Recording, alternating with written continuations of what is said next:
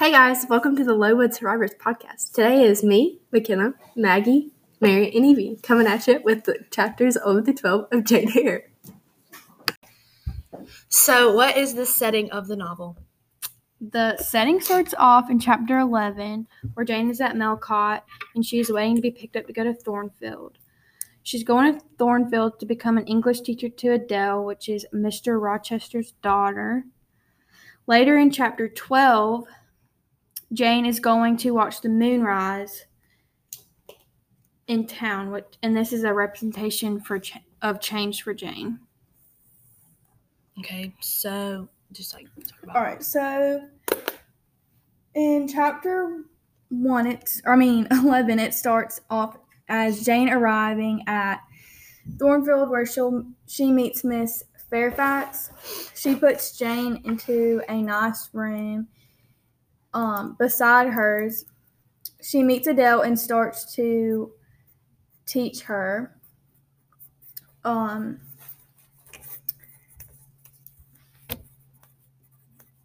When Jane later in chapter 12 goes to a walk into town to watch the moonrise. Jane later sees a man whose horse gets startled and he falls off his horse. When she helps him out, and then when she later gets back to Thornfield, she realizes that it was Mr. Rochester. So she didn't know at first. No, and when she first goes into Miss Fairfax's room, that's where the dog. She thought Miss Fairfax was the owner of the house when she first walked in there. Yeah, but then Miss Fairfax goes in and tells her that she just manages it while Rochester she's is the house because he's out of town a lot. Yeah, and then when she sees him on the horse, when she's helping him out, she can't get his image out of her head. She keeps thinking about him, and then when she gets back to Thornfield, she's like, "Oh crap, that was him." And she's told that he's a real mean man, right? Miss Fairfax thinks that he has anger issues and stuff. She thinks that he's nice, but everybody takes him differently. But she's really not. But Jane learns a lot about Mr. Rochester. Adele is his child, or they think so, but he had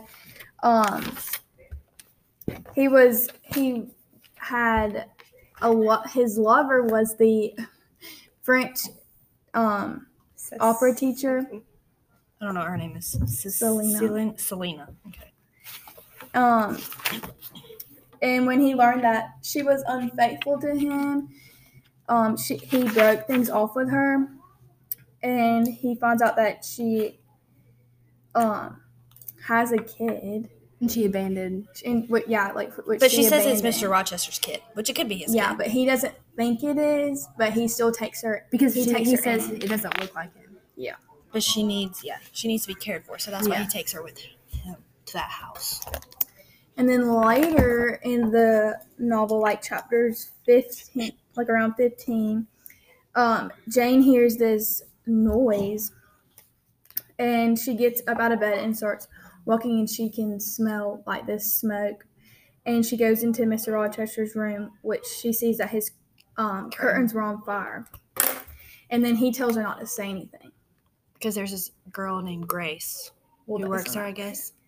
Yeah, because he goes into she goes into his room at night, and his curtains are on fire. But she heard. But Grace Grace just says it's a candle that lit it on fire. Well, they don't know, because nobody knows about that. His curtains were on fire except for Jane. Yeah, but Jane heard someone in the hallway, and it was Grace, and she went, and that's what she smelled smoke. She went into And then the next day, all of his helpers, or the people who work at Thornfield, helped him clean up his room, and then so they help him clean up his room from the fire, and Jane thinks that Grace did it, but it was just Grace just says it was a accident, and the fire was from a candle, and she feels no remorse for it.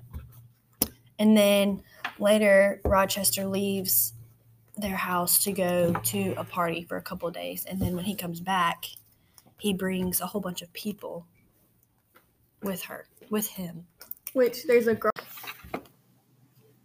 So we missed a piece about Mason. This is kind of the mystery part throughout these 10 chapters. The third floor is one of the main things. Like, it's really, that's like where all this like servants work. And they're like, there's this one girl who's like extremely loud. Like, you can always hear her throughout the house. But the third floor is like talked about being dark. And then towards the end of chapter 20, it's like end of like 19, probably 20, is when they are going to sleep after they play games. They play charades, right? Yeah. And Jane like leaves and wants to go to bed, and then they all go to bed, and then they hear a scream. Yeah. And Rochester tells all of the people that a worker had a bad dream, but Jane knows that's a lie. So she goes to Rochester, and he goes upstairs to the third floor. And Which Mason he asked Jane to help him. Yeah, he asked Jane to help with Mason because Mason had a cut which is one of the guests that he brought. Yeah, he's a guest that he brought, and he stayed on the third floor, I guess. And it's mysterious. They don't know how he got the like gash in his arm. So then they get a surgeon to help him like get better, I guess, but they still don't want the other guests to know because they don't even know what's wrong with the third floor. Yeah, like they don't, it's just like mysterious. That's kind of like, it's just like this mystery, like all these things keep happening and none of it has like us, like they haven't figured out like who's doing it or like what's going on.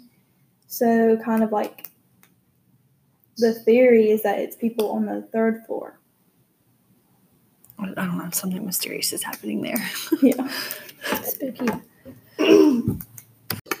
So he comes back from a party and he brings a whole bunch of people with him that he brings back to Thornhill. And then Jane realizes that she's starting to fall in love with him, or she realizes that she likes him. Jealous, but she's jealous of all the girls that he brought. But back. like a thing like in the book is it kind of shows how Jane is growing into a woman because she's like not trying to pursue it with Rochester because of the time period that they're in. And like the time, because they really can't be together in the time period because like your master or whatever can't be with your and she's like worker. one of his she's a teacher for his daughter. Yeah. And so like she's just, it kind of shows her growing into like a woman because like she's just, it just shows how she's, you know, like not more, like she doesn't, like she wants to pursue it, but she just knows that she shouldn't, which. And one of the girls that he brought, what's her name? The one, they're supposed to get married to, I don't know how to pronounce it. Blache or something. I don't know how to say it. But they are supposed to get married, and she wants to marry him for his money. And Miss Fairfax tells Jane that he really doesn't have as much money as he puts out there because of the fortune teller. But like Jane thinks that she's just like he's just marrying her because of like her beauty and like her social class. Mm-hmm. Because she's high ranked or whatever. Yeah. So it kind of upsets Jane, like, because she really like started to realize like all the feelings that she had for him, like when she saw him with her. And so then at the end in chapter 20, she talks to Mr. Rochester. Yeah, because they're walking together at the end. Yeah, they're in like a garden or they're somewhere in the garden. And then she kind of thinks about leaving and going away because she's mad. He asked her if he should marry, what's her name? Then, But like, Yeah, doesn't and then he walks away before she can answer. Yeah, like, she doesn't can't he answer. tell her to meet him like somewhere? Like, Yeah, I think at he night? kind of likes her too, but he can't say that because of the social class and stuff.